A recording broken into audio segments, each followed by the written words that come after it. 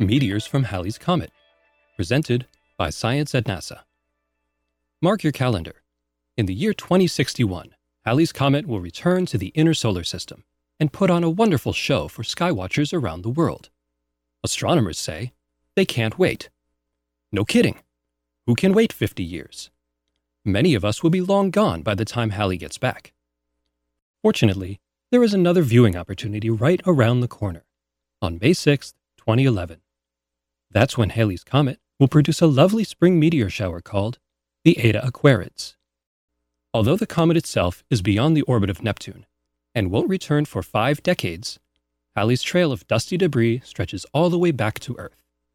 On May 6th, our planet will pass through a flowing stream of Halley dust.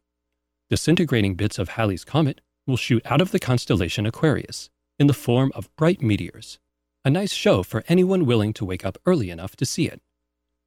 The best time to look is between 3:30 a.m. and sunrise. That's when the constellation Aquarius is well above the horizon.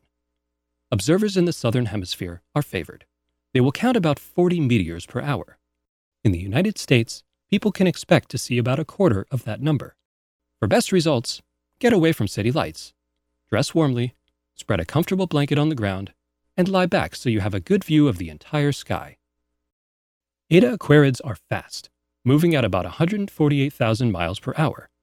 They often trace long paths across the sky, sometimes leaving glowing, smoky plumes in their wake. Earth passes through Halley's long tail every year around this time. But the shower isn't always the same. Dust sputters from the comet in uneven bursts, producing regions of high and low dust density. Sometimes Earth passes through a denser cloud of debris, and this can produce an extra lovely display.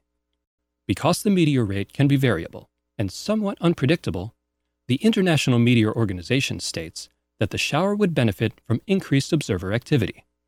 In other words, wake up early and enjoy the show. It beats waiting until 2061. For more information about the Eta Aquarid meteor shower and other marvels of the night sky, please visit science.nasa.gov.